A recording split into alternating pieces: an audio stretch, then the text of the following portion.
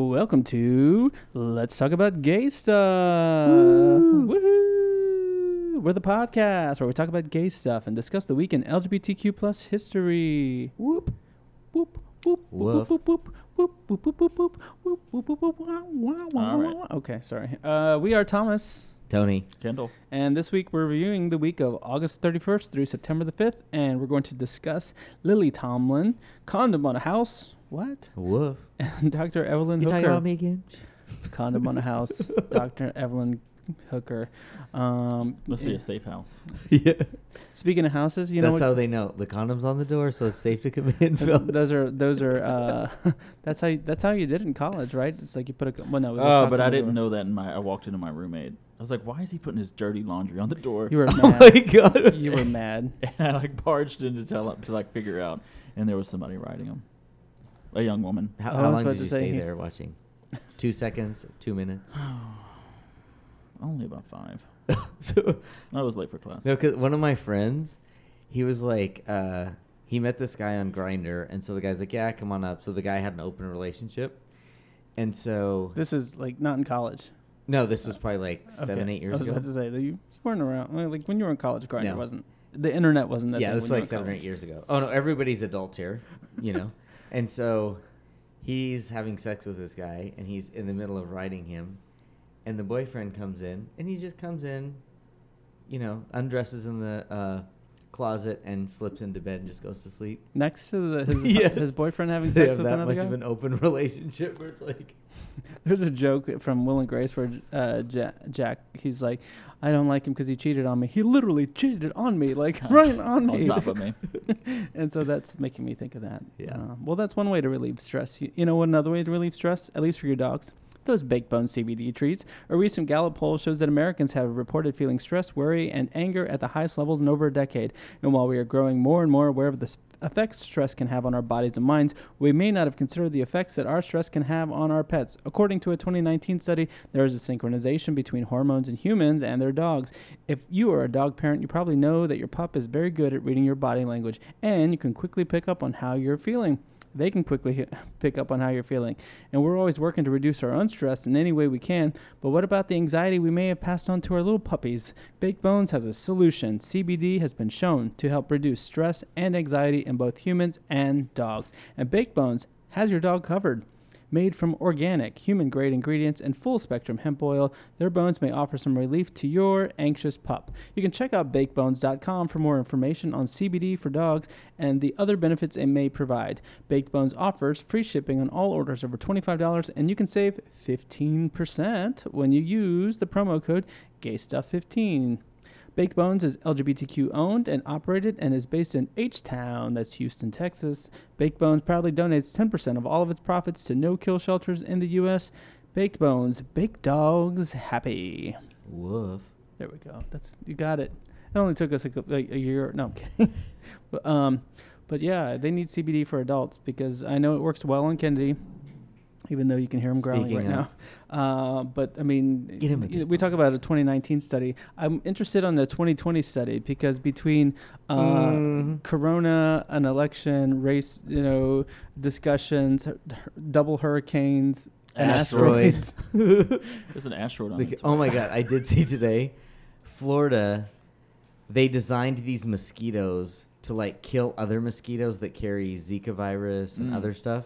So they're releasing these genetically modified mosquitoes. 65,000 of them. Is that how many? But, Yeah. but will they get the murder hornets? Like, Yeah. Those are gone now, I guess. I did see one like positive meme was like, you know what? I want to be 2020. I want to have goals like 2020 that's just constantly outdoing yourself. Getting, trying to just do better. One up. So, yeah. But I don't know. Anything good happening in 2020? Well, are you scared an asteroid's going to land on your new home that you just bought? My new home. Yeah. Spence and I just bought a home. Woo! I avoided like. Did you get asteroid insurance? Asteroid insurance. I did not. I got flood insurance, but yeah. I mean, I had purposely left home ownership after Kendall and I split because I'm like, I don't want to deal with this anymore. We had a townhome back in the day. and I didn't want a yard, and so You here I lost am. your live-in maid. Here I am moving to a no. Spence has that covered. Spence is super house cleaner, super, no offense to you, Kendall, but super cook, like all. There's no, but it's like we got. I mean, it's a fixer upper. It's an old home. We got all sorts of work that needs to be done on it, and yeah, but thankfully we've got Kendall who's advising, consulting as an interior designer. So I noticed he wasn't posting on Facebook as much. he's this busy. week. We got him busy. Well, Colors. my number one rule is when you put the shackles on the wall, use anchors so they don't come out. Right. Yeah, we have a sex dungeon, so that's good. And a sex attic. But speaking of sex, like in that Pizza house, parlor like in the basement. there is we found this because they're doing foundation work. We found this like.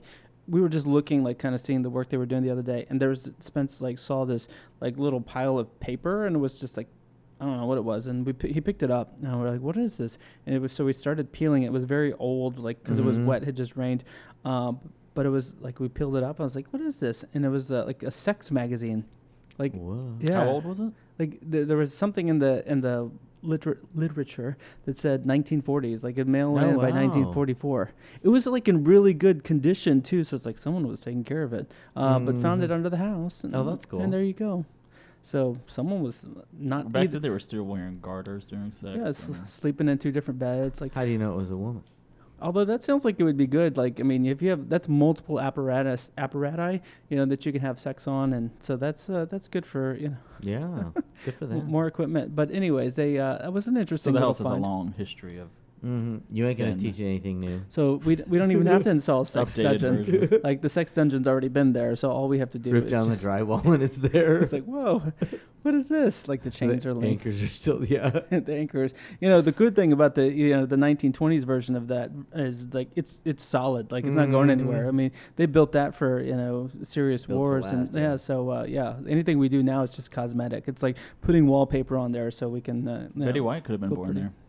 She probably was, I yeah. think she was. She left her literature there. I was gonna say someone was having sex there, but maybe someone wasn't having sex, which is why they had the porn, And they the stashed it mag under the there. house. But it was in really good condition. Like if you look at the, I think I showed you guys at the start. Like it's like I won't say it's like brand new, but it's not like yellowy like paper. Like the paper's still white, the blueprint's still crisp. The Were pictures the pages sticking together? That's what I was going to ask. Could have been that good of a sex manual. I mean, yeah, but yeah, that's so that was like interesting find. I was hoping because we're gonna have to freaking gut the whole thing, so I was hoping we'd be able to keep something. So Well, that's what the manual's about. you'll see Find some Learning how to treasures. freaking gut the whole thing. how to gut it. So hopefully we'll see something. We'll keep that little artifact in the sex dungeon. So I'd invite y'all there, but that's weird. Maybe we can record a podcast from the sex dungeon. Make sure there's not a moisture control problem like mine. Your sex dungeon. It's just Yeah. damp, Yeah. Ew, disgusting. Get a dehumidifier in there. damp and sticky. It's Houston. What do you expect? Mm-hmm. Musty, All right. like the locker room. Anything else going on? So I did see this week, the DNC convention was last week. DNC, RNC just had theirs. So yeah, Record number of LGBTQ plus delegates at the RNC. yeah. At Just the kidding. DNC. I was like, I don't remember Just seeing kidding. that stat with the RNC. Well, no, They're all closeted, They're yeah. openly It's out. Senator Graham and his. That was the running joke in DC. Like when anytime like the what was it the CPAC, the Christian Conservative Political Action Committee. Political Action Committee, they did there. It was like all you had to do was check Craigslist back in the day when we lived Yeah. there. Before Grindr. Yeah, it was. Now it's it faceless was- grinder blowing up. Yeah, it was just like all of a sudden just blowing up. Yeah. And Yeah, you know so- they have anal with their silk socks on. Their black socks on. Rose. Some people are into that. Keep So your you socks said on. how many? 635 out of 4,700. So it's like 13%. Over 13% of the delegates were LGBT. So that means 13% of Americans are gay now. No. No, we're still sticking with that 10% number. Mhm. Our I'm recruiting kidding. numbers are down. I Oh, know, yeah. man. This quarter. Well, this would say we're up if we've got 13% of delegates. So, Wonder if the log cabin Republicans still exist. Yeah, they just came out and said Trump is the most pro-gay president we've ever had. Wherever we have. Mm. My God. That's what Anyways. I don't know. You guys need to vote. We need to make sure everyone's registered to vote. Poor Spence can't vote because he's Canadian. So I guess he looks at me like, if I got married, then I wouldn't have to worry about it. But yeah, that's for another topic. That's for a different podcast. Get the dungeon all nice and finished first. There we go. Yeah, but he can't. But I mean, doesn't mean you can't, right? You collectively, you guys are all registered to vote. I know, but 4 or 5 times. This goes back to. I vote in every runoff when there's like 90 people that show up to vote total. Kendall just shows up to 4 different polling places at the. No, I'm kidding. He doesn't. That's not true. Anyone? That's not true. FBI. Anywhere there's This a year he poll, just has I'll to. show up. He's just got his letters going out. QAnon. That's not true. We do not show up at. Well, I signed up to be a poll worker, but not that poll showed worker. up in the wrong outfit. There's going to be a post. I was telling Spence the other day. I'm like, we're going to do a post where it's going to be this poll worker, not that poll worker this fall. So, stay tuned. It could be both. I mean, are you could going to be a poll worker? Well, I applied and they never emailed me. That's because they're like, oh, he's not 75. You applied on never mind. Craigslist, and that was a personal. Almost every poll worker I've ever known has been like. Well, a poll smoker is the same thing, right? Poll puffer. Yes, that's Okay. it. Exactly it. But You could be the fluffer. You keep them engaged while they're waiting in line. Fluffer, a poofer, a poof. A poker. A poker. But yes, Woof. go register to vote. Take Where the you pledge working? that we've talked about. Register to Below vote. the waist, mostly. Get people registered to vote. Get 5 people registered to vote. How easy is that to talk to 5 of your friends, family members, and say, "Hey, are you registered to vote?" No, here's a link to go find. My family members are Republicans. Well, I so- would say everybody that I know is either super politically engaged and they do vote. The ones that don't are all Republicans. So So you like, don't want them to vote. I know a lot of younger don't people push me, Thomas. that I was like, okay, so I'm like, y'all better vote. Like my nephew and all his friends, I'm like, y'all need to be registered Yes, to yeah. vote. Especially him. He needs to get on it if he just moved. Yes, and so yeah. Did he? Tell them it's a great place to meet chicks. Is that what they call them? In the 1980s. chicks. I told him that the other day. I was talking to him about Some something. I rad was like, you need to chicks. get involved so you can find some you can find some girls if you're into that. Like, I don't know. I felt like odd saying that because then I was like, oh, I've just turned into Some my old smoking hot uncles. babes. There you go. I don't know what do they. They got some say? big cans. Anyways, again, take the pledge. Register to vote. Get people 5 people registered to vote. It's only like 2 months and a week and a half. By the way, on the registration, the first kind of deadlines are coming up. NBC put out this cool interactive. We'll get something on social about it because it's interactive in terms of you can click on the state and see, what are when is early voting? When is the registration deadline? Can you do it by mail? Do you have to do it can you do it in person? Can you do it online? Which Texas is one of, there's only like 5 states where you can't really do it online, which is sad. Texas is one of them. So by when the deadline to register to vote, when early voting starts, when it ends, and when obviously the voting on November 3rd. So yeah, it's a good site to check out. We've sent it out on social, but it's something that if you don't know, if you have questions about what the registration deadline is, check that out. But the first states, I think October 4th is once the first wave of states end registration for voting. So make sure you're registered to vote. Get other people registered to vote. Go vote on November 3rd or vote early. I know there's a lot of concern about voting in person. Oh, I'm voting in person. Okay. From this mailbox shenanigans. Yeah, there's a lot of that. I am too.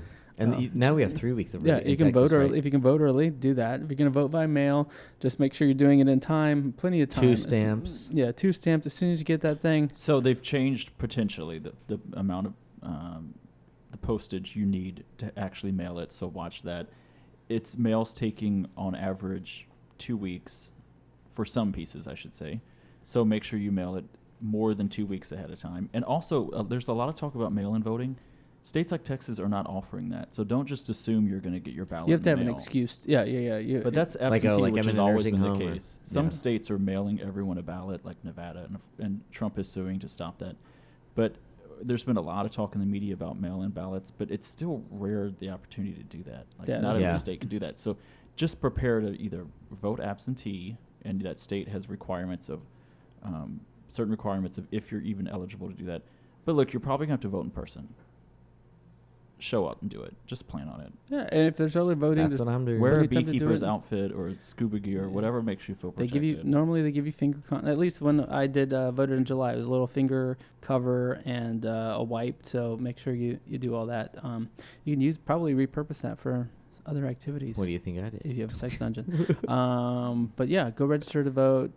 Get other people to vote. Register to vote. Go vote on November 3rd or earlier. Make sure you're getting people to vote when it's time. I mean, that's important. And you heard it all through the DNC discussion, right? Michelle Obama said it. Hillary Clinton said it. Barack Obama said it. It's not just about you. Like, get other people involved in the process. And it doesn't have to be a fight. It's just being like helping educate people on, especially those who don't know. Like, this is a big election. They all are, and make sure you're educating yourself on the issues and the candidates, because I mean, there's a lot of over the last couple of years. Me Too, Black Lives Matter, Trans Lives Matter. All these things are happening, but for what purpose? Now, I mean, this is where it matters, right? The voters booth, the voter booth. So making sure that you're voting for candidates. Boof with Boof. an F, as we'd say in Louisiana. But I heard that actually there's another meaning for boof. Ooh. When you insert alcohol into your anus to get drunk faster, it's called boofing. Oh, really? Boofing is anal sex. Oh, really? That's what I've heard. Oh my God, I'm so behind Sounds the like you've times. No wonder I call them. So Speaking from experience, That's a different pledge. Where you were talking I'll about take it. condoms earlier, and weren't you talking about house condoms? Mm-hmm. He was. Well, yeah, I was talking about house condoms, which is what I want to talk about for my topic. But before we do that, let's get clean for a bit. All right, let's talk about Pet Clean. You can, if you're wanting a clean pet without the hassle, you can call up our friends at Aussie Pet Mobile. Packing up Fido up in the car and driving him or her, Fido's probably a him, huh? All over town for a grooming is a chore that many of us pet owners rarely enjoy doing. What if instead you could have the groomer come straight or gaily forward to you? With Aussie Pet Mobile of River Oaks, you can. Aussie Pet Mobile has spacious, custom-designed mobile units with all the luxuries of the salon. AC, heat, electricity, and water. No hookups needed, and they never use kennel dryers or harsh chemicals during the grooming process. Their vans ensure that your groomer's ability to take care of all of your pet's needs, including hair care to paw care and everything in between. They even offer special services such as de-shedding treatments, whitening treatments, hairstyling, hey girl, Dead Sea mud baths, dark color enhancement treatments, and facials. Their groomers are trained and certified and will pamper your pets with a personal 100% cage-free one-on-one experience, all in the comfort of your driveway or curbside if you live in an apartment. You know what else Aussie Pet Mobile does? Those groomers are trained on? Those groomers are trained on good social distancing practices. I stole that line from our Spoopy. You can make your appointment today and make sure to ask about contact-free grooming services. Little Morky's gonna get a haircut, huh? I mean, she's had she's been with Aussie Pet Mobile before, and they've done a wonderful she job. Gets one tomorrow. And she's Looking finally gonna get one. You've had her in a winter coat for some time, Kendall. Oh, I love it. I'm like that mom who doesn't want their kid to get the first haircut 'cause she looks so cute. My right neighbor, Meanwhile, she has headlights. she has a little 4-year-old, and he was like growing his hair out, because he looks really good in long hair. And so during the quarantine, his dad didn't get a haircut, and so then a month or two ago, she went to get her hair trimmed, and then her husband went to get his hair cut, and so the little boy, he was so sad. He was like, I want my hair cut. He felt not part of the club, so he got his hair chopped off, and his mom cried. Oh, how does he look? Look cute? He looks cute in both. Yeah, I've met him. He looks good in long hair. He looks good in short hair, yeah. But yeah, she cried. She's like, if you guys want to open up a Aussie Pet Mobile for kids' haircuts, I mean, let's do it. Why not? Let's do it. That's a new adventure we can do. I think QAnon already has those. Oh, Wait, We can do don't they get have to Kendall's. be 18 to enter. We've mentioned that a couple Yeah, times. like you have to Obviously, be less than the 12. president is refusing to I'm not getting into denounce them, but it's been a recent comical thing that's been going on between the three of us outside of this. So I'd encourage you to, I'd say do some research, but don't bother with that. It's just a bunch of nonsense. Speaking of some nonsense, there was some nonsense that a gay group back in 1991 was up to. And nonsense, I say, from some of the news outlets, but I say it was a pretty cool prank that this group ACT UP, which we talked about before, pulled on the senator from North Carolina, Jesse Helms. What they did is they put a condom on his house. It definitely made some news. And so if you think, well, like how big was that condom? Was it Magnum size? Maybe. Yeah. It was a pretty big condom. So let's talk about that. For what it's worth, there's a YouTube video out there that you can see their process of going through this, which is kind of cool. Like when I picked the topic, I was like, oh, this would be a fun topic. And then seeing the video, and then the guy who organized it, he also wrote a blog, and which is where I'm taking a lot of this material from. He had a write up of this event on the in memoriam of Senator Helms when he passed away. So he's like, oh, in memory of Senator Helms, not to disparage the those that have passed, but he was like, I'm going to talk about this event that I proudly remember organizing back in 1991. So on September 5th, 1991, I said ACT UP, there was a subgroup called TAG, and they were the kind of the guerrilla group, so the treatment action guerrillas that was a subset of ACT UP that after this event they actually kind of spun off on their own and organized this event. So ACT UP, we've talked about before. They are a grassroots political group that was working to end the AIDS epidemic that was gutting the gay community. It was founded by Larry Kramer, who we've talked about. I don't think we've talked about him as a topic, which we're going to have to do. He recently passed away, and a pioneer in the... He's the one that wrote The Normal Heart? Yeah, in the gay rights community. Other than Harvey Milk, the biggest pioneer ever in the gay community, I feel like. And he just passed away in May, right? Yeah. So The Normal Heart play, which is probably, if you don't know him from studying history, you may have known him from the play, which was then an HBO movie, which won a lot of Emmy Awards. Yeah. And then, Tony's he is my crush. Wait, who? Mark Ruffalo. He is. He's a good actor. I love him. He also founded the Gay Men's Health Crisis, who we've talked about on Social, which is how we found out about the Nurses on the Inside, right? That book, because they were involved in that, because that was a group, much like ACT UP, early days focusing on supporting the AIDS crisis. They knew a lot of stuff was going on, and of course the government wasn't doing anything. One of the reasons the government wasn't doing anything is because Republicans were in charge at the time, or at least the Reagan administration was in charge at the time. And then you had senators like Senator Helms, who... Not that Democrats were really pushing to do much. Right. It wasn't... Except Nancy Pelosi was. Nancy Pelosi was the number one advocate. I'm getting aroused talking about you it. are. Wow, you too. He's like, give me Nancy P's Pizza. It's like, we don't even need any Viagra tonight. Oh yeah, Kendall's going to start a restaurant, Nancy P's Pizza. Talked about Mark Ruffalo and Nancy Pelosi, and all of a sudden these guys have been... That's been our episode, thank you. We're going to double date. They need Kendall and Nancy, take Mark a cold shower. It's like, put some more ice in those margaritas. ACT UP, we know them also from the events that some of the stage events that they've done. Like they raided Wall Street, they raided the New York Stock Exchange, they protested outside of Cosmo, the CDC. I think they organized, you talked about San Francisco Bridge protests. Yeah. They've done a lot of things where they've gotten really visible, either raiding, not in a violent sense, but kind of drawing attention to certain events, again, shutting down traffic in certain areas.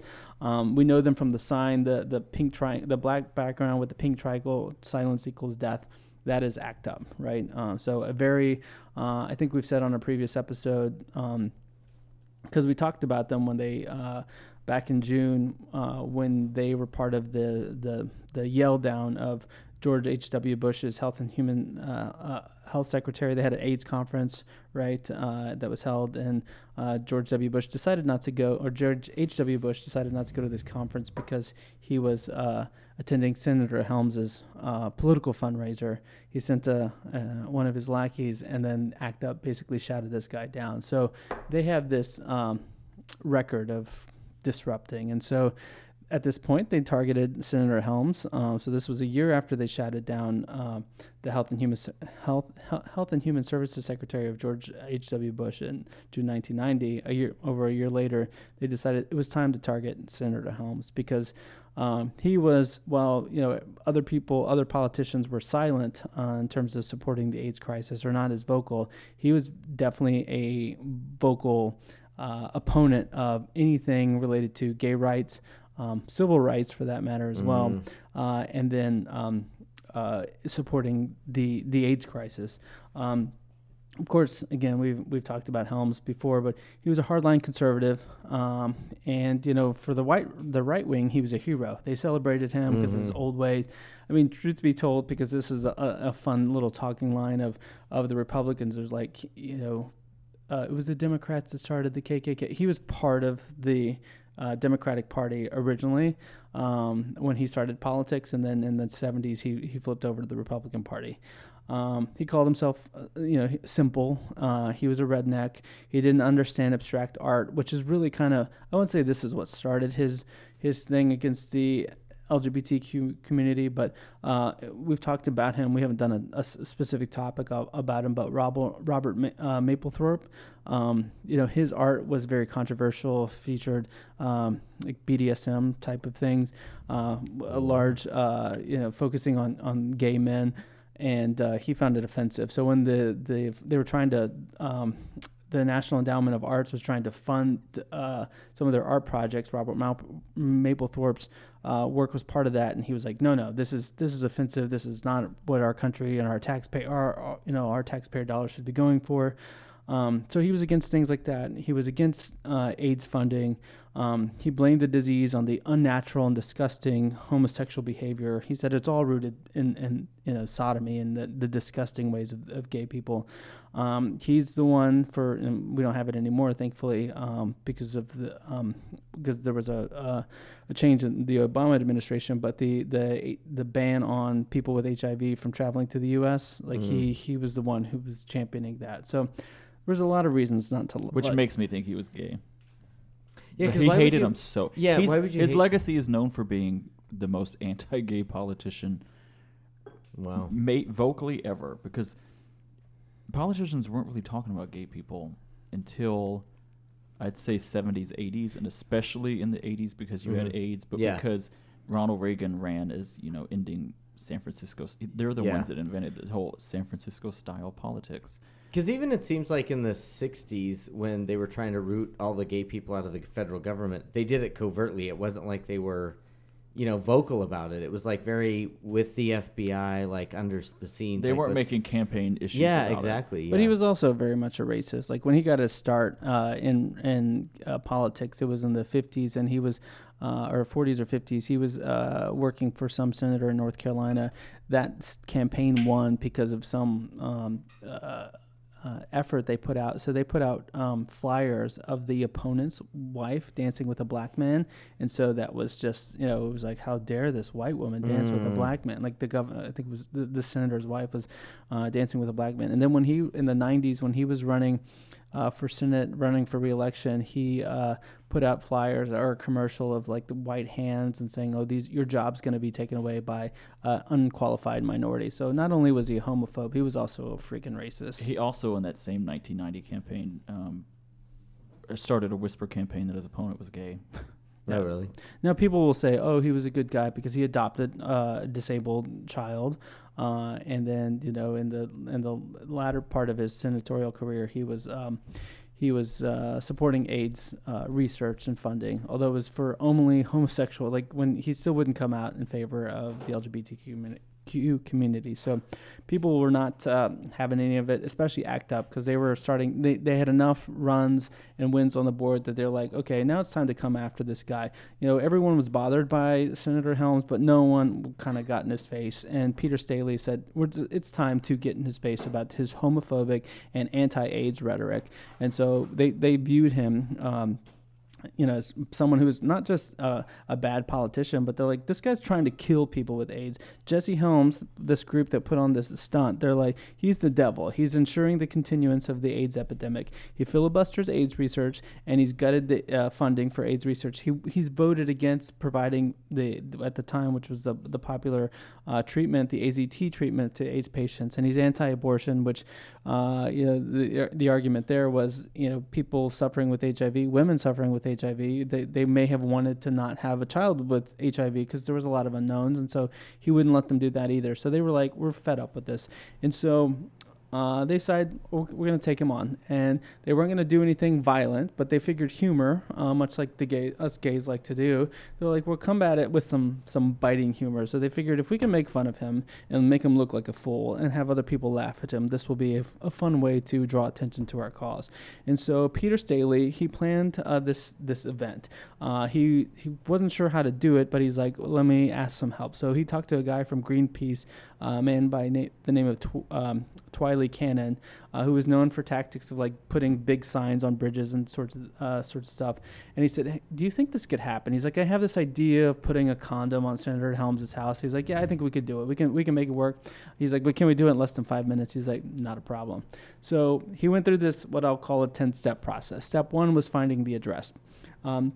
The way Staley describes it, he's like, we had to figure out where this guy lived if we wanted to do it. So he's like, we have this undercover gay spy network. He's like, whether you know it or not, we have it. He's like, so I called up family. Well, that's what Elton John in that Will and Grace episode called. Yeah. The Velvet Mafia? Yes. So he's like, we have this little thing, whether you know it or not. And it's like, so I called up some family in the Hart Senate office and got the address. And so step one was check, find the address. And they realized it was funny watching the YouTube video because they flashed the sign of Glebe Road. So it was on South Glebe Road, which is in Arlington, Virginia. Looking at you, Kendall, because I'm like, we would see that sign often. Okay. Step two was find the home. So he got the address and go find the home. So he drove to the house, took a picture of it, and then he worked with Cannon from the Greenpeace group and said, Twiley. He said, favorite name. He said, all right, here's the picture. And so they sized it to scale. They're like, okay, on a typical home like this, the door is typically 80 inches, so let's use that, and then let's scale it, and so that we can start to plan this event. So then step three was building out the specs. So if, like, we know what the front door is, we can build, figure out the rest of the size of the house, and we can figure out how to make it work, how to put this thing on the front of the house, which is what they wanted to do. Step four was then to get a bid. So they went all formal and said, okay, we're trying to, the way they disguised it, because we're going to say, hey, we're putting this big balloon in front of a senator's home. They're like, we're doing this AIDS benefit and we want to put this balloon. So can you tell us what you would charge us for building this big balloon? And so they went out to, if you think about it, like, who does these sorts of like big balloon type things that you can put in front of someone's house, like these car dealerships, right? So they went to these car dealerships on the West Coast to try not to draw any attention. And now they're at every gender reveal party. Right. Full of poisonous balloons. Powder. Yes, and harming the environment. So they got some bids, and then he's like, all right, now I've got an idea. I know how much it's going to cost to do this. Now I need a team, because he couldn't do it on his own. So he recruited 7 people within ACT UP, and they joined on this mission. The next step was then to practice. So they went to the treasurer of ACT UP. He had a country home, and so they went to his lots, his big acres of land, and practice the thing. So they while the home wasn't the same size, they were like, okay, well, here's what we need to do. So they sketched out plans in terms of how they were going to orchestrate this. I think about it in terms of like Ocean's 11 type planning. Like, they drew the sketch, they drew the house, they figured out how it was going to make it work. And so then they painted a sign. So one of the things that was noted on this balloon, there was a sign that said, a condom to stop unsafe politics. Helms is deadlier than a virus. And so they were really trying to, again, draw the point that Helms was the evildoer of this whole thing. The next step was they did a dry run. So they didn't want him to be there because they weren't trying to like scare him, and they didn't want the FBI coming after them for giving this guy potentially a heart attack. And so they went the night before and actually rang the doorbell to ensure he wasn't home. But they had already confirmed that he was going to be on holiday. So the next step 9, they called the press. They called CNN. They called the local press. Think about Washington Post. So that's big names, big press outlets there. Said, we're going to do this. Meet us at our hotel and on the morning of the 5th, and follow us. And so the press met them there. Now, I said they practiced, but they'd never actually executed the whole thing on the actual property. So there was a lot of discussion. I mean, they had talked it to death, but they were like, we don't know how this is going to go. So then they came down to executing this stunt. So they had to pull off ladders. They had 2 ladders. One of the ladders was 28 feet, like an extension. This is a 2-story home.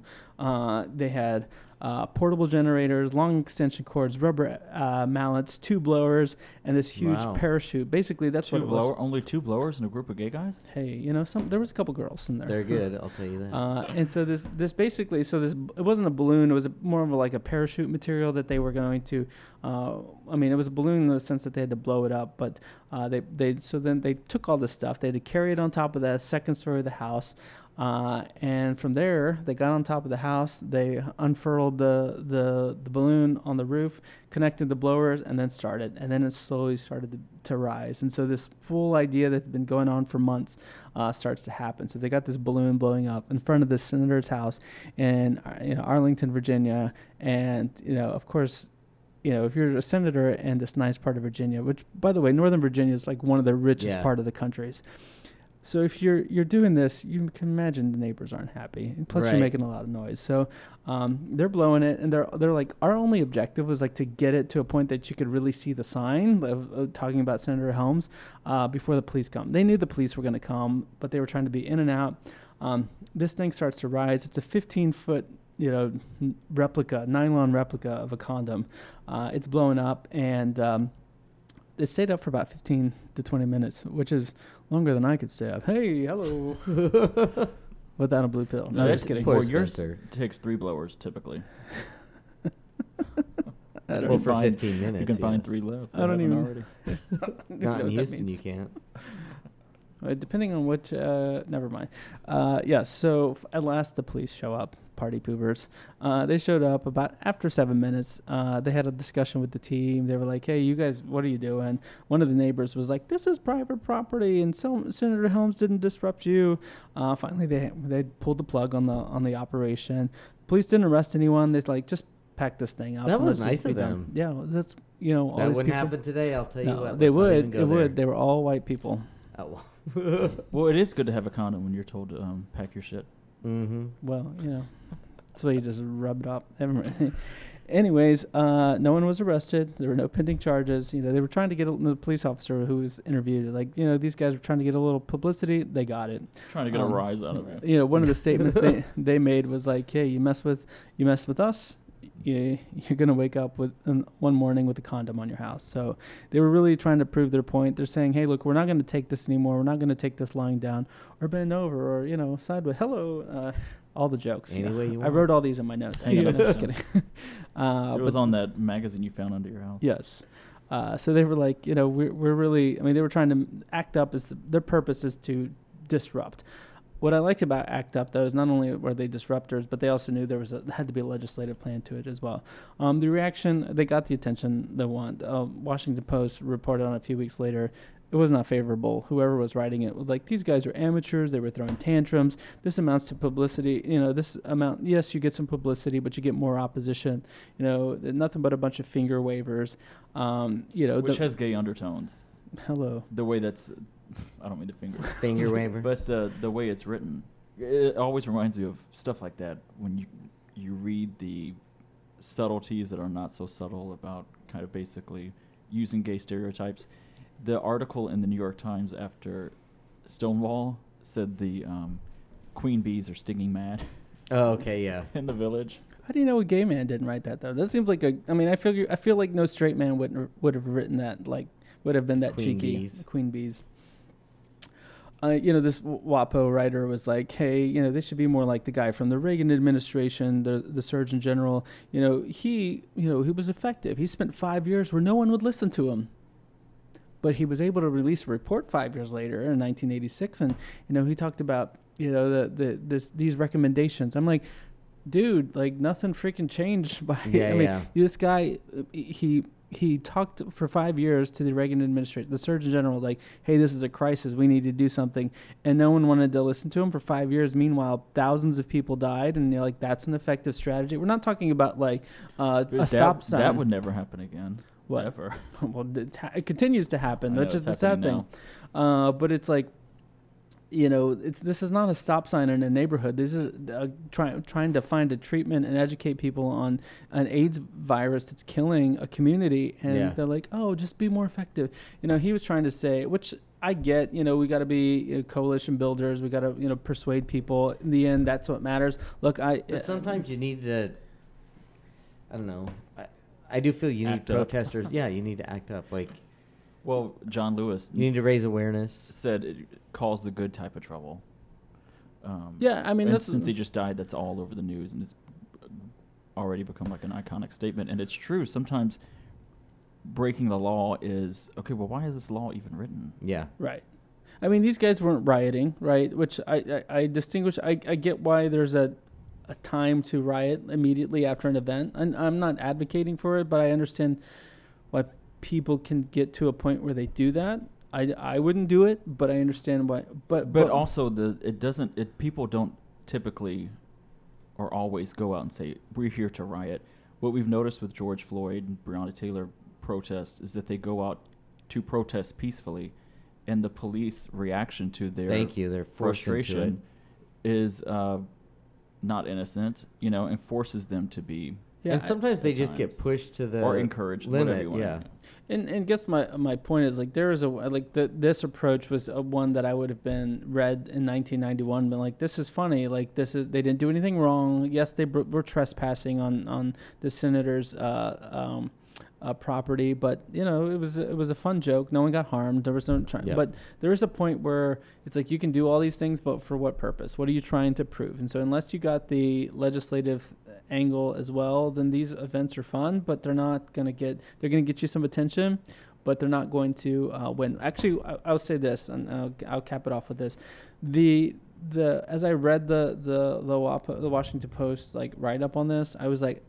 because I tend to be one I don't agree with all this marching for what, I get it, but what does it get you in the long run? You get everyone rallied, but are all these people registered? I mean, you should also be there registering everyone to vote, right?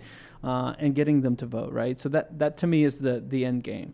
But this guy was the writer of this article was just kind of well, this is the wrong way to do it, and these you get more harm. Than people that would have been on your side are now against you because you did something distasteful to the senator's home, right? And so I guess the thing that because I have the same sense, we can turn people off by trying to be this disruptive.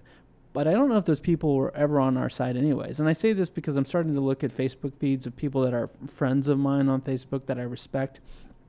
And I'm like, I don't know if you're on my side. The fact that you put up Trump stuff, you're not on my side, right? You don't, you say you're my friend and you like this and you're like, oh, proud of my accomplishments, but you're not a friend of mine. You're voting against my rights, right? My human rights. And so, so I don't know if those people that I'm trying to keep friendly, I don't know if they're not voting for me, because if you're not out advocating and holding hands with me and waving them in the air saying, yeah, I got your back, then a like or a smile or a pat on the back is not doing me any favors, right? Yeah. And it's not to say I'm going to defriend people, or what's the right term? Unfriend people. But it's just one of those things that I'm like, oh, this is real, because I had the privilege in my 20s when I was living as a straight man, bisexual, thought I was going to go that route, to be like, yeah, okay, that's fine. Not that I did, but it's I was still voting for pro-equality, whether it was race or LGBTQ, but these folks were never on my side to begin with, which is kind of one of those things that it's just kind of we were friends, but you've never been on my side. You would always vote against me, whether I'm gay or Hispanic. And the thing is, I know people that are the same race and same sexual orientation as me that are also voting for Trump. That is just quite disturbing, but whatever. I don't know. A little bit of rambling there, but to me, it was a fun event. Reading this thing, I thought it was pertinent, just kind of to whatever's going on in terms of how we can draw attention to not that I'm advocating doing this, but there's different ways to draw attention to the cause. Yeah, but again, that's right. It's a 1-2 punch. You can do fun things like that. You right, can draw but attention. I do think it takes everything, and it's it's not one thing. Yeah. And the protest, even if you're not talking about silly protests like that, it's more than just okay, but are you changing legislation? It takes that to change legislation because it puts pressure on politicians. Yeah. It puts media attention. And it raises awareness to society. But I don't know. Like, and it rallies people that agree with you. I don't. Yes. I just, again, I go back to Me Too, and I go back to Black Lives Matter. Like, where are the politicians that you're endorsing for this moment? I mean, we've got big election again, and it's not for Black Lives Matter. It's not just about the president, right? It's about the DA. It's the district attorney. Yeah. It's about the city council members. It's about the mayors. Like, so what are you doing? Like, who are you supporting? And that's what's not clear. Maybe it's there. Maybe I just haven't researched it. It is there. But it's like the one we talked about, I think, last week. The girl that, the in woman St. Louis. that, a protester activist, Black Lives Matter activist, and she unseated in the primary someone whose family had held that seat. Yeah, he and his father had since the 40s or the 60s. Yeah, 50 or 60 years, because she was more responsive to the anger and the protests within her community. which is good, but I'm like, where's the slate of people? Yeah. Like, where's the, I don't want to say political action committee, but where's the group? Like, it's great that you've collected all these people to support your cause, right? Right. And you so do need both. They should be. what's the next level? Yeah. Because to me, I'm not disparaging it. I'm just like, tell me where I need to go, and I'm going to be on your side. I'm an not ally. sure if they're not doing that, though. But what happens was, I mean, most people don't even know that Black Lives Matter is an actual organization. Yeah. They think it's like Antifa that's a concept. Well, and like we can all agree with that. So the one good thing is that the message of Black Lives Matter has probably outgrown even the original organizers that created it. It's bigger than that. It's a concept that we can all, most of us, understand, to where, if they're endorsing people, we might not know because it's drowned out in the message of, okay, we want every candidate. Do you support Black Lives Matter or not? Right. And like I said, I don't see it as a something that's there. Like and I don't know if they're related, but like with Me Too, right? There's a group called Emily's List. I never donated to Emily's List, but they've found a way to tap into people that I have supported, and they're getting my information from them, and I get emails from them daily. My point is, I don't see the equivalent of that happening from the Black Lives Matter movement, that I'm like, okay, who should I be supporting to support what you are aligned with? And that's, again, it's one of those things that the events, the protests are great. They're drawing attention to the cause. But if you don't have something to put in front of a politician to be like, hey, here's what Black Lives Matter means. Here's what defund the police means. It doesn't mean pull all the money away from the police, but it means these action items. Those are the things that they need. This is why a Black Lives Matter or an ACT UP, even who I think was politically organized as well. They didn't just put on stunts.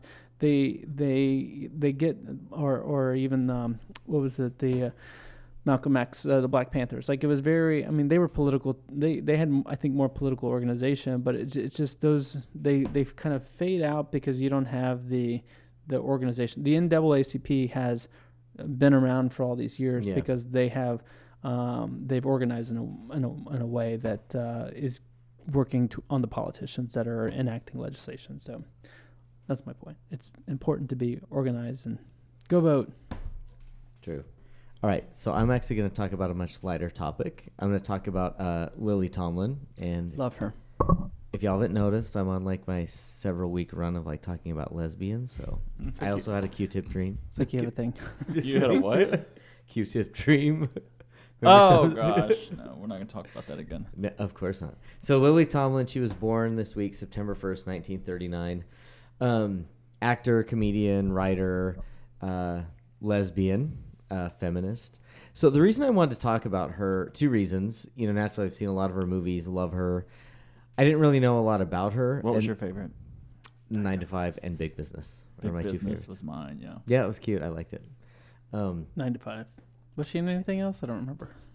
Another one, The Incredible Shrinking Woman, was really, really good. Dudley. Okay. What'd you say? Wasn't she like no? Dudley Moore was the name of. He was the actor. Wasn't He she was in not a lesbian. He had a lesbian haircut. Yeah, He did have a lesbian haircut. He was in a movie with her, I thought.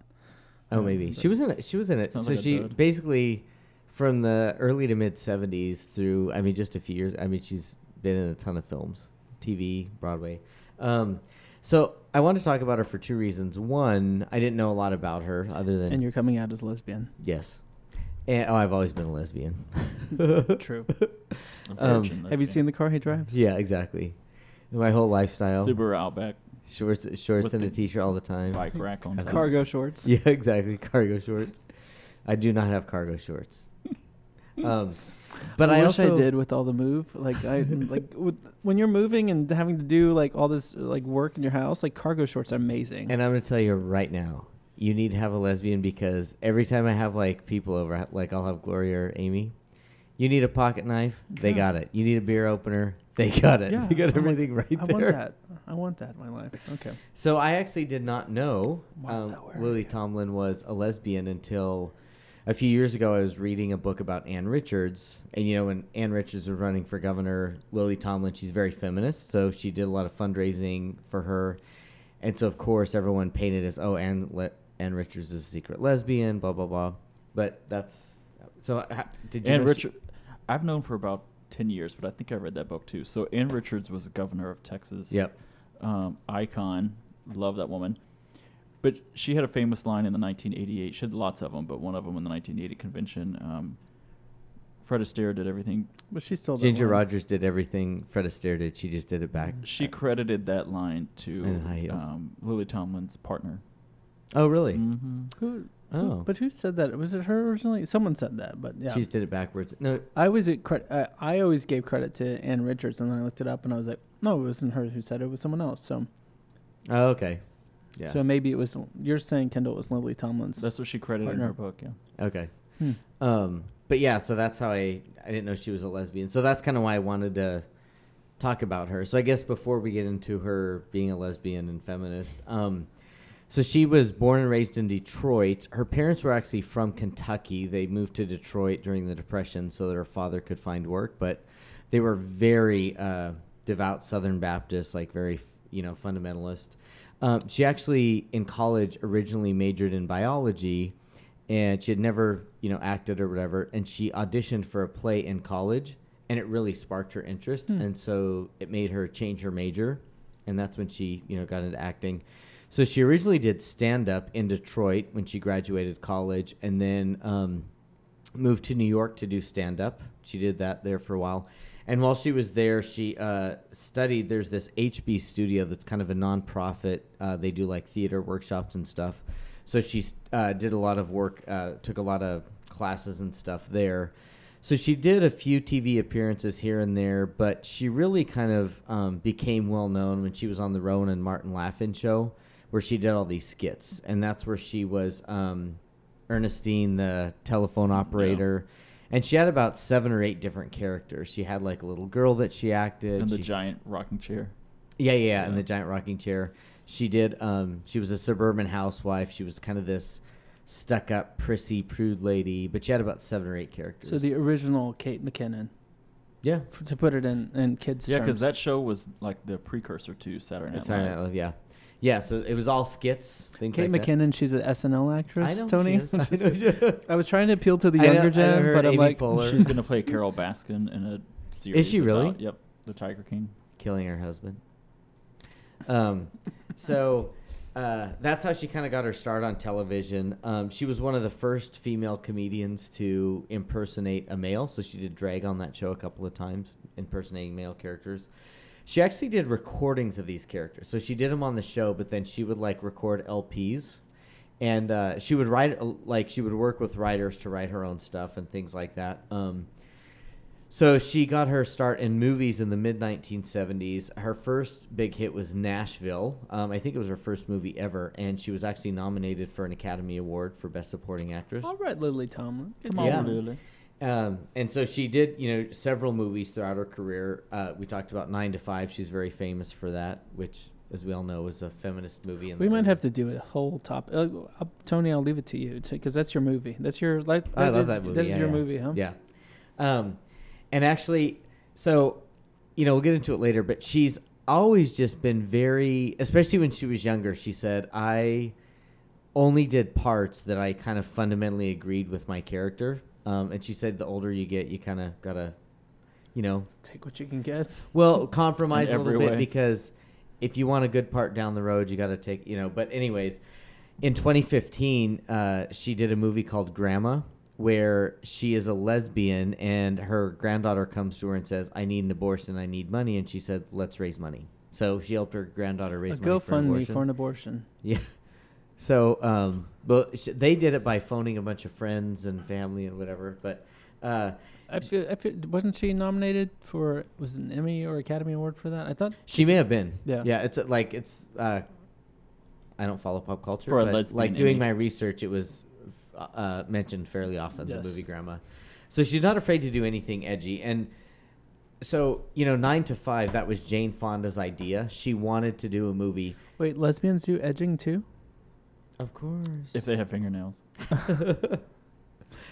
But Jane Fonda wanted to do a movie with that concept about, how unfair the workplace was to women and how sexist it was.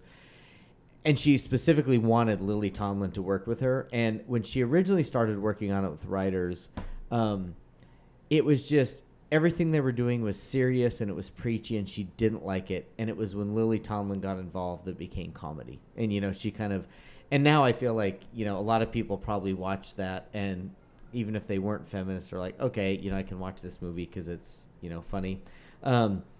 She did Broadway her whole career, so starting in the 70s through the late 2000s. She was the first woman to do a one-woman show on Broadway, which is pretty interesting. That was in 1977. It's called Appearing Nightly. She did a ton of TV over the years, guest appearances on really famous shows, Murphy Brown, X-Files, Will and Grace, West Wing. I wasn't that impressed with her portrayal of, was it Margot? I think on Will and Grace. Oh, I liked it. I loved it. So who was she on? She Will and was it Grace? was really good. She was Will's boss. She was on a couple crazy. episodes. Oh, okay. Yeah, but she was a high-powered woman married to an old man who she was in an open relationship with. And but she was the head of the law firm. But it was just And she slept with women or men in her open relationship? Other men. Yeah, but Okay. she Margot is her name. Oh, that's a very... I thought she was great. It was good episodes. I was like expecting more of her. She was really good in Damages. That's a TV show? Yeah. Oh, I forgot about her in Damages. Yeah, she was in Damages. She was. I listed those because those are the ones I like. She has been. Will you list them all? We'd be here all night. her full Yeah. IMDb. So the BD? reason I wanted to talk about her tonight was she is a lesbian, and I thought, how did I not? Because even like growing up, my mom, she was all into like she would read all the tabloids, and she would always like talk about the gossip about everything, and I thought, God, I never once heard her mention like Lily Tomlin being a lesbian. I thought, how did she kind of fly under the radar or whatever? So she actually met her wife, Jane Wagner. They were married in 2013, but she met her in 1971. So when she was doing one of these albums of her skit characters, she had come across Jane's writing in some other, she had seen something that Jane had written, and she thought, oh my God, that's really good. So she called her and said, hey, will you collaborate with me on one of my albums? And she said, sure, I'll fly to Hollywood. We can like work on this thing together. And it was kind of love at first sight. They'd been together ever since. But she said, all of my friends knew that I was lesbian. They knew about Jane. Everybody in industry knew that I was lesbian. They knew about Jane. But she said at the time, the press was very respectful. If you didn't like publicly announce it, through a press agent or something, they never really hounded you about it. And, if she did an interview, she would always mention Jane. And sometimes the reporters would, not really write about it because they weren't sure what to do. Some, when they wrote, they said, oh, her collaborator, Jane Wagner, things like that. So it's kind of interesting. In 1975, Time actually offered to put her on the cover, if she came out. And she didn't, because she didn't even think about it. She said, no, I'm not going to do that, for two reasons. One, the way they approached her, and they kind of approached her with, oh, you're this big star now. You just had Nashville. You're up for Academy Award. We want to put you on the cover of Time, but, we need to talk about you being a lesbian. And she said, no. And her thing was, they didn't want me because of my personal story. They just wanted any gay person. Which they got Leonard Matlovich, who we talked about. Yeah. Around that time, they were looking for a gay person. Yeah. And then every time I read about Leonard Matlevich's story, it's usually him being on the cover of Time. It's Lily Tomlin was asked first because she was famous, right? Yeah, no yeah. one knew who Leonard Yep. Matlavich And she was kind of up, and so that was also that was a big deal for her to say no, right? Because you're up and coming, you just got your first big movie, you'd only been on the the TV show for a few years, and so she said, and she also said, I really thought it would derail my career, Mm-hmm. and she says, Ellen did it over 20 years later, and look at the rocky road she had. So Yep. she said, I think I made the right decision. QAnon would have been coming after Lillian said that. Exactly. Oh, God. Oh, my God. So she thought, that would have been... but one of the reasons she never hid her sexuality and never hid her wife, but the reason she wasn't, so out there was because out of respect for her mom. So her mom she loved her mom. And she said she was this great lady, but she said it would have killed her if she knew I was gay or was public about it. And so she kind of did that out of respect for her. Surprisingly, she also had a brother that was gay, but her brother lived in the same hometown in Michigan as her mom his whole life. Was he out? He was out, and he had a partner. And when the mom passed away, he had been with his partner for 10 years. And it was kind of like, so she had met Jane several times, loved Jane. But it was just kind of don't ask, don't tell. Like I know every time you come here, it's with How's this your woman. friend? Yeah, collaborator. Your roommate. Yeah. Yeah. So it is funny though because, she did have to deal with this over the years, and so there was an example where she was on Johnny Carson in the 70s, and he was like, he brought it up. He goes, so you're unmarried, you don't have any kids. Do you like being unmarried with no kids? Like, what's that all about? And she said, I've just never really had the desire to have kids, and he kind of fell awkwardly silent. The whole audience did, because it's like in those days as a woman, you have kids. Even 20 years later, on a side note, Spence has been loving watching Supermarket Sweep, Yeah. which is an Oh, old yeah. show which Back is on on Netflix or Netflix, something.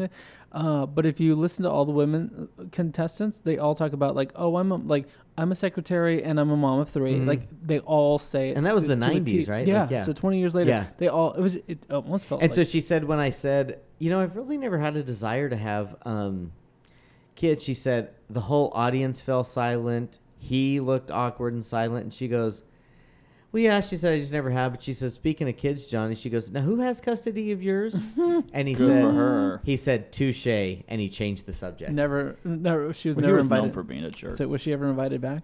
I don't know if she was or not, but he said touche. Because and I was changed- about to say he would do something like that to not invite her back. Yeah. He was on there a lot. When Joan Rivers guest hosted, she was on there as Erlene. What's the one where she's the Ernestine? operator? Ernestine, yes. yeah. And she did that. Was good. So she's very an outspoken feminist, and she is extremely vocal, and she always has been, about women are not equal in Hollywood. They have these demeaning roles. They have these roles that perpetuate stereotypes. They don't make the money, no matter what the idea they have. If a man has it, it gets traction. If a woman has it, like she said, I've had great ideas over the years. Several women writers I know have great ideas. Zero. Shortly thereafter, when it gets talked about, a man has an idea, boom, it takes off. So she's been very vocal. She did say she's always tried to, like, not always, but in general, she's tried to do roles that she agrees with the character and the way it portrays women. And, she said, when I was younger, if I started reading a script and it wasn't exactly what I thought how it should portray women, immediately in the trash. And she said, over time, you learn, if you want good roles in the future, there's a compromise. You've got to, like, take some things. One of the reasons she wanted to do Grace and Frankie is she and Jane Fonda thought, it's not only young women that are strong and survivors when shit happens to them. Aging women deal with a lot of shit. They survive and they thrive and they have full lives. And that's one of the reasons they wanted to. So Grace and Frankie's the Netflix show where, for our listeners that don't watch it, they were both married to, like, she and the other couple were best friends, and then their husbands ended up being gay together, whatever. So Y'all gay together? y'all gay together. So they wanted to do that to show you can be an aging woman, go through some shit, and you get over it, and you, like, you're single again, you have a full life, we're roommates, we do stuff. You can be a woman in your 60s and 70s and be single, and you can take care of yourself, and or just be fun. You don't have to have a man. You can just be yourself. You can be a 60-year-old woman. You can be a 60-year-old man. Told you about my dinner the other And night. So I found I'm that just out. saying. You can What are you find saying? Why were you your looking at own- me when you said You that? can find your own peace. I'm only in my 40s. You don't have to be hold down to some relationship that's not working for you.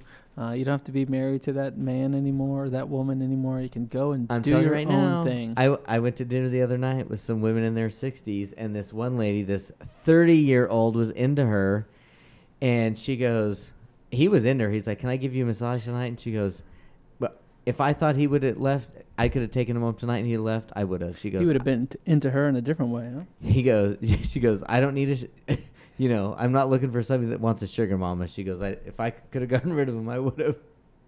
I know. We're I taking mean, them and home. just on the terms of like the 60s and 70 years old. Like I maintain. I tell students this. I tell people that I mentor. I'm like, listen, and it's even more true now. I feel it's still 2016 is more a relevant example because you had a man and a woman. But Donald Trump and Hillary Clinton, Donald Trump and Joe Biden, these guys are running for the biggest office. Like Hillary Clinton and Donald Trump, in their late 60s, early 70s. Instead of saying, I'm going to retire and just be a grandparent, they're like, I want the biggest job in the world. Yeah. I want to be the first woman to ever take this job. I want to be the first non-politician to ever take this biggest job in the world. You can not like them, you can hate them, you can love them, but the fact that those two, That they're still wanting to do the next thing. yeah, Yep. like there's more. Because we talk to people in their 20s, like, oh, I'm so old, I'm 25, and they're like, Oh, same. I feel I've given up in life, and I'm Yeah. 41. exactly. But it's like you can, you keep going until you don't want to keep going. Yeah. So the fact that Lily Tomlin is continuing to like do Yeah. things. And so, like as I said in the 9 to 5 movie, Jane Fonda came up with the idea, but she specifically wanted Lily Tomlin, to work on it, and she's the one that kind of made it comedic. And she's always tried to use, as I said, her roles. So, like, she actually, in some of her albums, she made fun of, like, straight people that, like, try to distance themselves from their homosexual characters. So, when they're in public, they're like, oh, well, I played that. But, so she, poked fun at that. Interestingly enough, she found out after a couple seasons that, and when I started reading this article, she found out that she and Jane Fonda were making the same amount as the two male actors in Grace and Frankie. And I thought, oh, that's cool. And she goes, no, we are the lead actors. They are not. They are supporting actors. We should make more than them. And so she said, I'm going to start fighting against this because That's freaking crazy. They were making. I mean, it's Grace and Frankie, right? Those are the two main characters. Yeah. Like, people go to watch Jane Fonda and right. and Lily and so Tomlin. when she said that, she said, yeah, I found out that we were making the same as the male actors. And I just thought, oh, male, female. And she goes, we are the lead actors. Yeah. We are not. They are the supporting actors. We should make more than them. And she's taking that battle in her 70s, 80s. Yeah. 80, how old is she? in her 80s, yeah. Yeah. Love it. Yeah. And so, and they're also, they, a couple of years ago, thought, let's do a, sequel to 9 to 5. And so they've got writers working on it, actually. They better hurry up, write faster. Bitch. They are in their 80s. Betty White's in her 90s. Almost 100. Dolly's excited But- about it. I've seen interviews with her. She's like, oh, yeah, I'm ready for this. So Yeah, I think it's going to be great. But so on Her that boobs note, perked up when she heard about it. when she in the 70s when she started, it's women filled ADA ramps. I get it. No, I'm just kidding. Sorry. women in Hollywood made about 59 cents for every dollar that men made. Now they make about 74, which is progress. So anyways, I think, remarkable woman. I think she's done a lot. She's done a lot for the gay community. She's hasn't been super outspoken, but she's always had her checkbook open, and she's always worked the phones and gotten people to donate to stuff. Like there's an LGBT community center in LA that in the 1970s, they basically said when they were really in a ramshack state, they wouldn't have had a roof if it wasn't for her. Like the roof was leaking, and she donated a bunch of money to repair it. So, just amazing woman. As far as awards, she's too numerous to mention, but she's gotten multiple acting awards like Emmys, Tonys. She's gotten Grammys for her albums. We know what the lesbian version of Emmys are called. Tammys.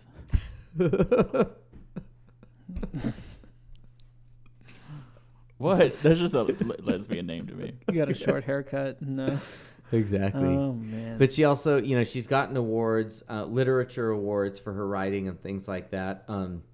She and her wife have a star on the Hollywood Walk of Fame. She was honored at the Kennedy Center Honors in 2014. Yeah. Mm-hmm. Yeah, that was a pretty famous picture of her. She's got the rainbow, thing around her neck and stuff. Yeah. But, so amazing woman. And she's still, like Tom said, she's still going strong. She Love it. 80s, fighting for equal pay. Her and her wife are cute. I was watching an interview with Her them. wife is cute. Yeah, They're her, funny. They kind of the way they. It's surprisingly though, because Lily Tomlin is the famous actress, kind of the face, but her wife is a fire pistol, and she's in the interview I was watching, and like they'd ask. There's deference, I think, to the person who's on camera all the time, which is Lily, and so. But I feel like her wife was like, "Oh no, let me." Like it wasn't confrontational. It was just kind of like. Even Lily was like, "Yeah, you're the brains," because she's the one who's the writer in a lot of the material. So yeah, which is kind of fun. That's a good partnership. Like I loved watching that. So they got married in 2013. They know how to, but they were together since the 70s. 71. Huh? Yeah. So wow. Even before you were born, Tony. That's like 50 years, like almost 50 years. That's crazy. Jesus.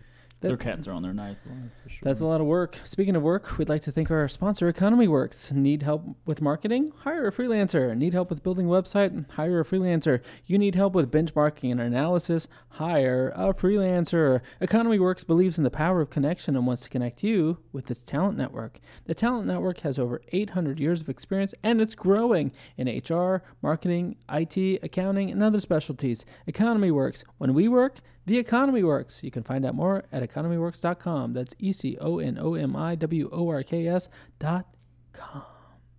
All right, Kendall, I feel like your topic is like the straight version of Lily Tomlin, because I heard an interview of her. She was cracking me up. Evelyn Hooker. Well, I'm going to talk about Ms. Hooker. I'm not talking about the two hookers at this table with me. So Dr. Evelyn... One of them's Morky? Yeah. So Dr. Evelyn Hooker was born this week in September 2nd, 1907, and she was an American psychologist known for her 1957 paper called The Adjustment of the Male Overt Homosexual, which had many positive effects for gays in this country. But she was born in Nebraska and grew up with 8 brothers and sisters. Her mom had a 3rd-grade education, but she pushed her kids to get an education. I should have. We both didn't say this. Dr. Evelyn Hooker. Oh, I said it. Yeah. Okay. All right. Dr. Hooker. Oh, he said it. Shit. She a doctor, boo. But she wound up being 6 foot tall, and she was made fun of. She always felt like an outsider because at a very young age she was very tall. Got her PhD in 1932, and then she spent a year in a sanitarium for tuberculosis patients. Wow. So here was this massive woman in bed for a year, tuberculosis, and she later attributed those two things as feeling like, again, I felt like not a part of the rest of what was going on in the world. In 1937, she had received her PhD by then, and she went to a fellowship in Berlin at the Berlin Institute of Psychotherapy. Actually, before she was working as a teacher at Whittier College, and we'll go back to that, but she was a teacher, and then 1937 she got the fellowship in Berlin, and this was right around the time Hitler was coming up and Nazism was coming up, and she saw this, and she saw many of she literally saw Nazis in the street in Berlin, and went to a group trip to Russia and saw the purges going on, because Russia was doing awful things at the same exact time, and she saw both of those things, and that background with the fact of feeling like an outsider as a kid, and being a patient, and seeing the discrimination up close in Europe. She later said it's why I felt so, I don't want to say sorry, but sympathetic for the gays and the struggle they went through. So she later found out that the family she stayed with in Berlin was killed in a concentration camp. So really? The war doesn't get much closer to you than that, than the person you stayed with for over a year dying in a concentration camp. And then when she got back to the U.S., Whittier College said, your position is no longer available with us because you've been in a... They were skeptical of her because she had been in a totalitarian Europe for over a year, and they were suspicious of her because at the time people were like, why would you have been in Nazi Europe? You know, did you agree with it? Yeah. You decided to stay there when that stuff was going on. So she applied to teach at UCLA, and they told her, we already have 3 women on the faculty. So we don't need a 4th. That's it. We're good. It was a we have quota enough. thing? We have enough women. So even though she was completely qualified, had already taught, had a PhD, they gave her what was considered a lesser position as just a research associate. Mm.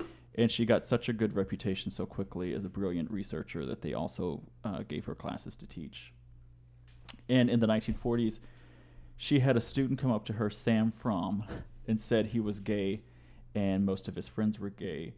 And they became friends. She started going with all the little... She was the hag that went with them to the clubs and parties. She was the fairy godmother. Yes, the fairy godmother, the fruit fly of that group. Hag is offensive, right? I mean, can we clarify that though? Like hag. So it's an old school term. It's an old school term. Well, I didn't say the whole thing. I just said hag. What does hag mean? Fag hag. Right. Well, I'm just saying. I feel like the women that don't like to be called hags. They don't like Oh, to be called some fairy do. godmother. No, they don't. Some hate Anyway, it, I was some using like a it. term of the time. No, Thank you. It was more of a clarification, just a cultural reference. So Sam convinced her to study homosexuality. He said, please study whether or not this is a mental disease. And he said, quote, it's your scientific duty to help people like us. So he said, will you settle this once and all? Is it a mental illness or not? Yeah, they were like at a kiki. They were at a little party with her and her husband. I think, as I understood, like they were away and I think it was on a boat trip or something. And she was like, this is when he asked her, like, can you make this? Because all of the research was homosexuals were. It was kind of stated as fact that it was a mental illness, and that was the reasoning for not letting them work in government positions. But her point was there was no research on it. It was based on nothing. It just Correct. based on Assumptions. Someone said it, which is why it's important to do your research beyond just Wikipedia. Click on the links, the source links, and get you there. I mean, I know I'm sickening, but it ain't a sickness. Oh, okay. So Talk about stand up. she agreed to do it because this is her friend. She fell in love with the gay people that she was surrounded by, and she said, okay. Around that time, she had married Edward Hooker, which is how she got her last name. She's doing her research for years, and before her paper came out in 1957, her husband died of a heart attack, and little Sam died of a car accident in 1956. And at the time, homosexuality was considered a mental illness by psychologists. It was considered a sin by the church and a crime by law. So really in every facet of life in the country, you were not safe to be. You couldn't be openly gay at all without free of repercussions. And you had a lone woman trying to research, saying, "Oh, this is normal, right?" Against all odds, at a time in the 50s where you described everything, but also like the Lavender Scare, like McCarthyism at its peak, and a woman who they didn't want to give a job to at the university because we already had enough women, right? And she's going to try to be like, "Hey guys, I know you think all these things badly about homosexuality, but it's really..." Well, nobody wanted to give her a grant. And then finally, the National Institute of Mental Health gave her a grant. Initially, they said no, but she had a meeting with the director, and she won him over, apparently. And he was sympathetic. She said, by force of personality, I won him over. And her study it gathered 60 men. You like the sound of this already, don't you? It's like, hello, can they come to my sex dungeon? 30 straight men and 30 gay men. Listen, if you want to have a housewarming party, it's 60 gay men at the... I'm just kidding. Yeah, Evelyn Hooker. What's your address? So 30, I'll house it while you're out of town. 30 straight men and 30 gay men. She paired them based on IQ, their age, and education. They were required to have never been in therapy or have psychological issues. They couldn't have been in the military. They couldn't have been in prison or showed any evidence of, quote, considerable disturbance. So all three of us would be knocked out. Oh, of course. Yeah. Shit. And the testing she used, so she gave them all the same test. She used ink blot tests, those Rorschach tests, which were Mhm. big at the time, where you look at an ink blot and what is this you see? And other psychological tests. And then at the end of it, she presented it to three expert evaluators, and said, tell me which ones are gay. One expert took so long to study that he took 6 months to go over the data. Another one did it and then did it twice. And one of them admitted that, one of them's results said there's You no can't. chance of figuring out which one by these data that you've used. I cannot tell. Like, it's the same, it's just chance. So the study was huge at the time because it was saying, okay, I've studied an intensive, if we're going to call them mentally ill, and I use the tests that we use to determine if someone's mentally ill, Yeah. and all these people are same backgrounds, then it's not adding up. So it was a huge study at the time. And she said she had trouble finding the right people to do this test. Like, people didn't want to. Gay people were scared to do it because you're coming out of you're coming out of the woodworks, and straight people didn't want to be associated with a gay test, right? They don't want to be She part used of a lot of people from the Madison Society, Okay. which was a gay civil rights group or advocacy group at the time, and the people that were in that group were mostly professionals. I mean, it was a very Yeah, and their thing was they didn't want to be outed, right? No, Yeah. it's not like ACT UP where we talked about where they're in the Yeah. streets putting condoms on. Yeah, they even had aliases so people wouldn't find out about them. Yeah. Yeah, they were behind the scenes. I Yeah, bet they were. Okay. Behind In the something, basements. shit. in the sex dungeons in the basement. So that's how she found a lot of them, and a lot of them were referrals from the group of gay men that she hung out with. But the 1960s that was in 1957 when it came out. But the 1960s, because of the gay rights movement, it really caught fire. But a few years before that, she had written a report that advocated for decriminalizing homosexuality, which is huge. And she said she had the data to back it up. How can we call these people mentally ill if we have scientific studies and Yeah. expert evaluators that are in this field cannot tell the difference, can't find the homosexuals? And hers were like, I mean, because there were other studies I think that came out. We've talked about this when we talked about the APA endorsing a proposal to no longer classify homosexuality as a mental disorder. And so there were some other studies that were out there that were saying, oh yeah, but they were not scientifically valid. Like they didn't follow the normal methods that Evelyn Hooker followed, or Dr. Hooker followed. I mean, this was a legit study Yeah. control group, and she used, it was 60 people is a lot. They were lacking, didn't have Peer this. reviewed, which is another big, they would, for studies to be valid, they want to know, is it peer reviewed? That was And the she other had the three biggest experts. In fact, two of them were the inventors or originators of the test that she used. You can't find more of an expert on Right. Yeah. And the one test that was the prevailing like study that was going on at the time saying, oh, this is, homosexuality is a mental disorder, was not peer reviewed. It was just kind of some Closeted homosexual. well, I don't want to say that, but it was some guy who was a doctor, but it wasn't peer reviewed. It was just kind of like, and I think everyone assumed he had a bias in terms of like, I'm going to prove this is, homosexuality is a mental disorder, versus she was coming at it from a neutral standpoint, like a scientific standpoint, like let's Yeah. study this and find out. Yeah. Well, that study is most credited for the homosexuality being removed from the Handbook of Disorders of the American Psychiatric Association in 1973. She was actually the subject of an Oscar-nominated documentary in 1992 called Changing Our Minds, the Story of Dr. Evelyn Hooker. Really? So she's a big deal. Yeah. How one woman... That and is a- actually, the kind of hidden figure in this was the guy, Sam Fromm, that stayed late after class and asked his teacher, came out to her. She said he was he was her brightest student, so she was already kind of aware of him. And she was so receptive to it.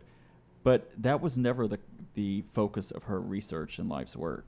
It just Yeah. kind of, she was sympathetic to it because of her past. Yeah.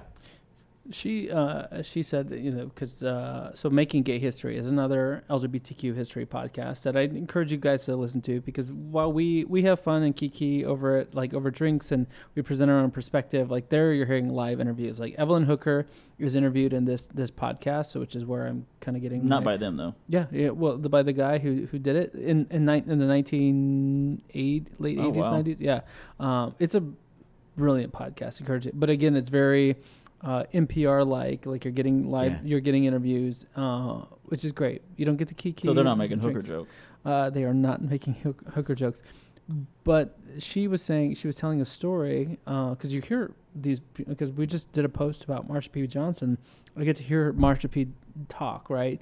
And so I listened to an episode with Evelyn Hooker, and she was like, to know the impact I had, she's like, I feel it, I know it, but she's like, I know people come up, she's like, I had a girl come up to me, and she's like, excuse me while I break down a bit, because she was crying as she was telling this story, but she's like, I had a woman come up to me and say, thank you so much, because my parents, when I came out, they sent me to a mental hospital because it was a mental disorder. Yeah. And she's like, the treatment at the time was electroshock therapy.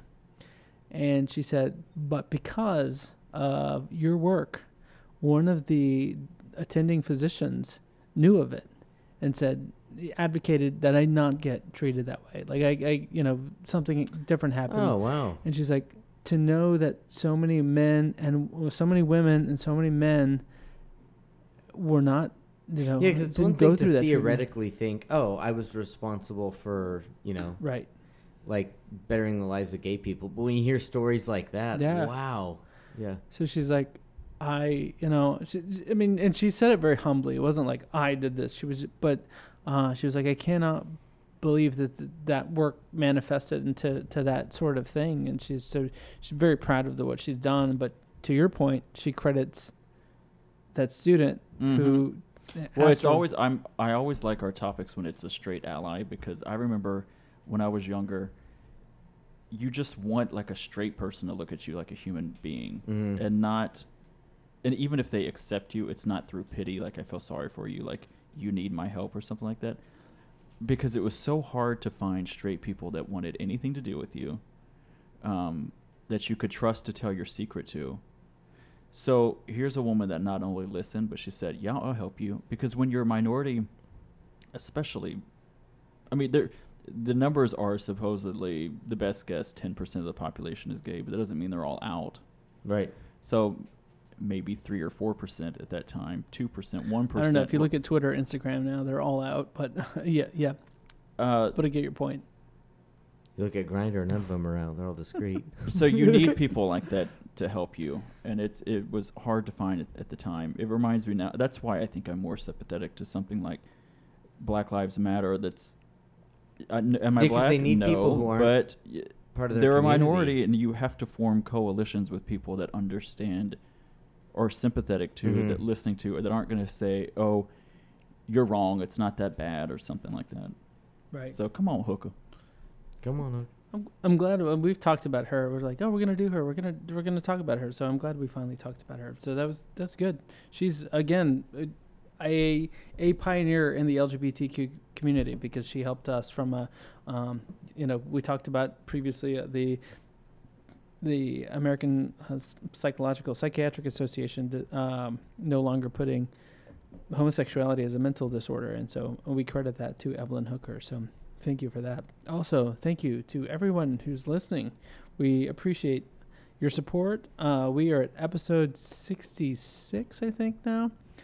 So we are plowing through these, and we appreciate all of your support, everyone listening each week. We also appreciate our sound guy, Spencer. He's the reason we get these episodes out every week, so we thank Spencer for doing that. Spencer, of course, is part of our Spoopy Podcast and our Rupee Podcast, which is the drag show recap stuff that they've been doing. They do these episodes each week, recapping. Right now they're recapping Canada's Drag Race. And giving you all of the drag recap. And if you listen to our Spoopy Podcast, which I'm sure you guys have been doing for weeks on weeks, They talk about scary stuff, true crimes, murder mysteries, all of this stuff. So check them out at Our Ruby Podcast and Our Spoopy Podcast, wherever you can. And everyone, thank you for kicking with us this week.